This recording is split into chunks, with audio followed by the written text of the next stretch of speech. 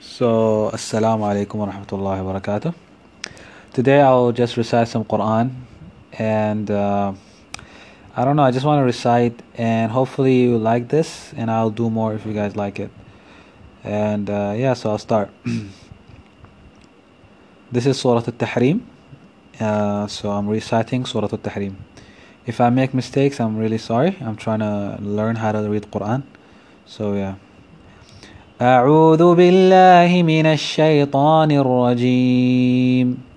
بسم الله الرحمن الرحيم. يا أيها النبي لم تحرم ما أحل الله لك تبتغي مرضات أزواجك والله غفور رحيم. قد فرض الله لكم تحلة أيمانكم والله مولاكم وهو العليم الحكيم. وإذ أصر النبي إلى بعض أزواجه حديثا فلما نبأت به وأظهر الله عليه عرف بعضه وأعرض عن بعض فلما نبأها به قالت من أنبأك هذا قال نبأني العليم الخبير.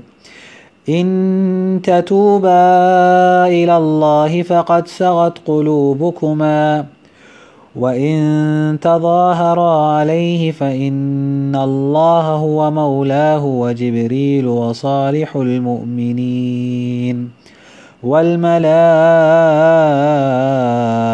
بعد ذلك ظهير. عسى ربه إن طلقكن أن يبدله أزواجا خيرا منكن مسلمات مؤمنات قانتات تائبات عابدات سائحات ثيبات وأبكارا.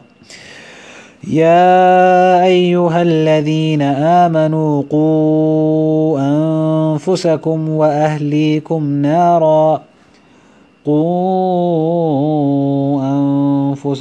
وأهليكم نارا وقودها الناس والحجارة عليها ملائكة غلاظ شداد لا يعصون الله ما أمرهم ويفعلون ما يؤمرون. يا أيها الذين كفروا لا تعتذروا اليوم إنما تجزون ما كنتم تعملون. يا أيها الذين آمنوا توبوا إلى الله توبة نصوحا عسى ربكم أن يكفر عنكم سيئاتكم ويدخلكم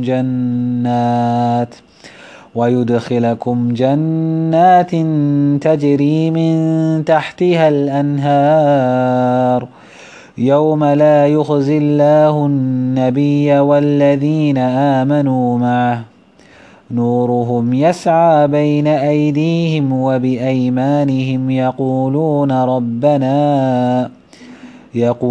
ربنا أتمم لنا نورنا واغفر لنا إنك على كل شيء قدير.